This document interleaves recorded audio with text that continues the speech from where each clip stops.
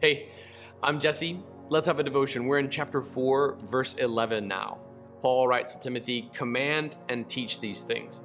Don't let anyone despise your youth, but set an example for the believers in speech, in conduct, in love, in faith, and in purity. Remember, this was not a tuck everlasting scenario. Timothy did in fact age. He was a young teenager when Paul first met him in Acts chapter 16. That's part of what makes his willing sacrifice so remarkable, that he'd be willing to undergo circumcision when he's grown. But then he does age. He's in fact around my age or a little bit younger by the time he's receiving this letter, and by the time he's the pastor of the church at Ephesus. And that can be an issue for some. That can be an issue. I mean, I get it. Here's the cool thing about expository preaching and teaching. It makes my age totally irrelevant. When I started off, I was ordained at 24 years old, and I was completing seminary at the time, and I wasn't done yet, so I wasn't even fully trained with like the standard basic Master of Divinity, the MDiv degree that a pastor gets. Not that you need one to be a pastor, but that's sort of the standard degree, because it trains you in Greek, trains you in Hebrew, and teaches you some of the fundamentals of how this thing goes. And I was 24 years old, and I was still being trained, and I had no experience really. And then I got the first chance to preach for the corporate worship service. And I remember thinking, like, I can't speak authoritatively at all on any of this stuff. Like, at that point, I was a newlywed. I'd only been married a year. And when I was 24, my wife was pregnant. I hadn't raised a kid yet. I still haven't fully raised a kid. I'm still doing that now. And I'm how old am I? 30 something?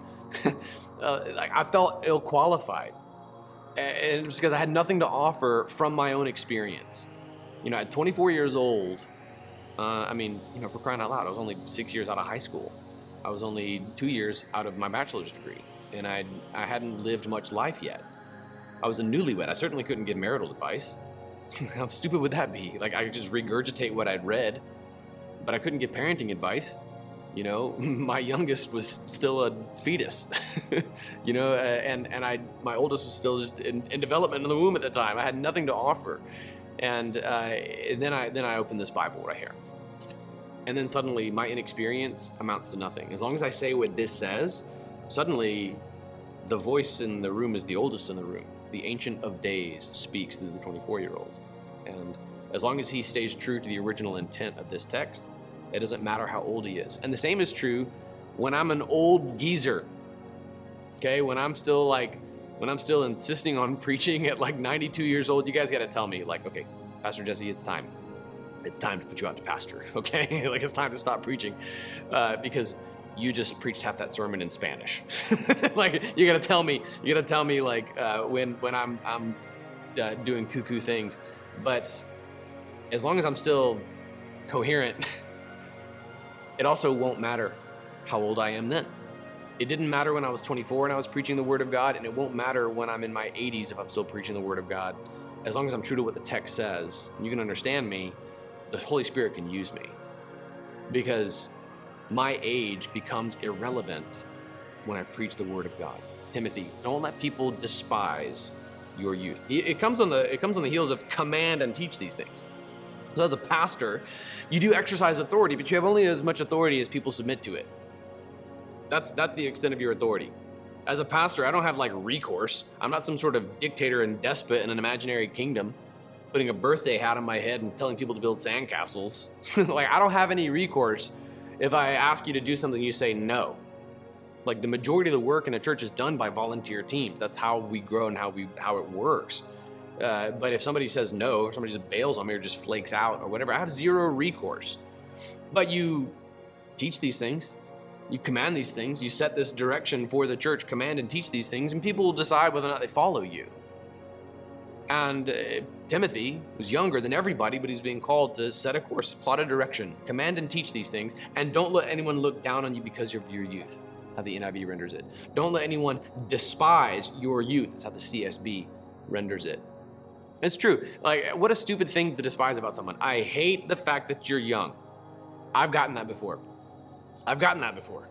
I seriously have come upon that before, more frequently than you might think, and even more recently than you might realize.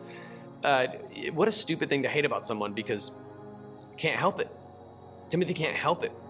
Here's what I've said to everyone over the years. I'm probably going to get fewer and fewer of these in the next couple of years because I'm about to hit, in about 4 years, I'm going to hit the big 4-0. But I'm working on my age as fast as I can.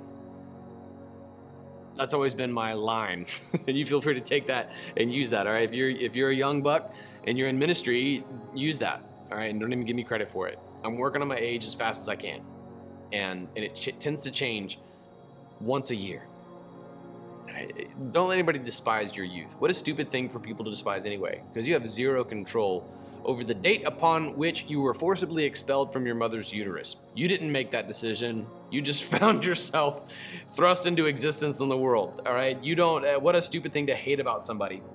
So don't let anybody despise your youth, but instead you set an example in your speech, right? In the way that you speak the words of God, in your conduct, the way that you live your life, in your love.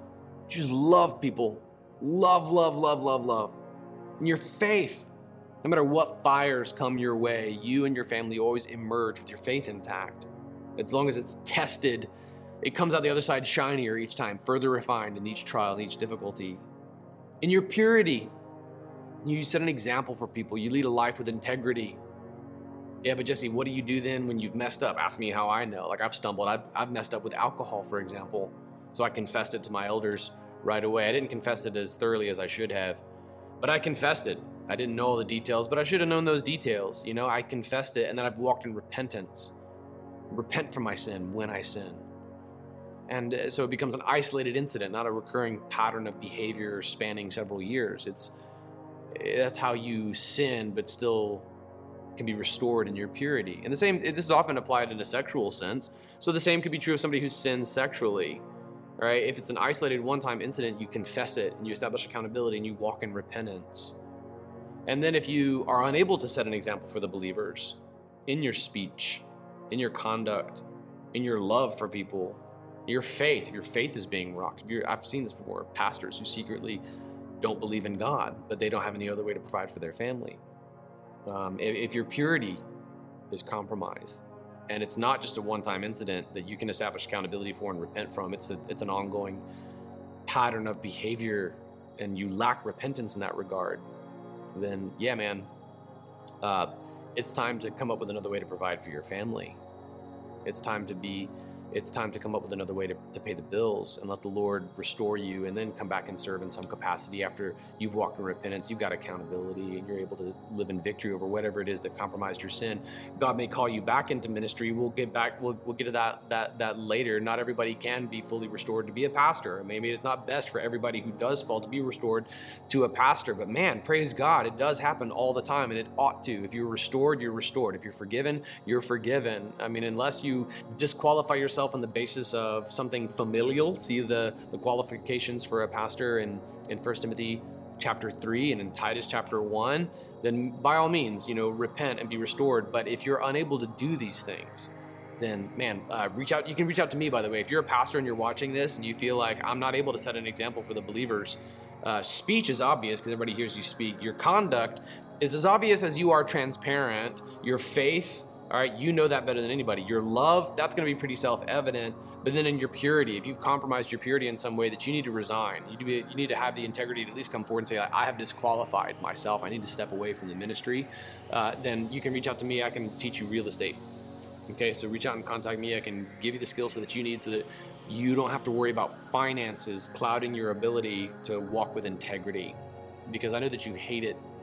If you're this guy who's unable to set an example this way, then it's time to resign and be restored, in repentance before the Lord. So if that's you, what I can offer you is, skills in real estate to be able to help provide for your family. So reach out to me.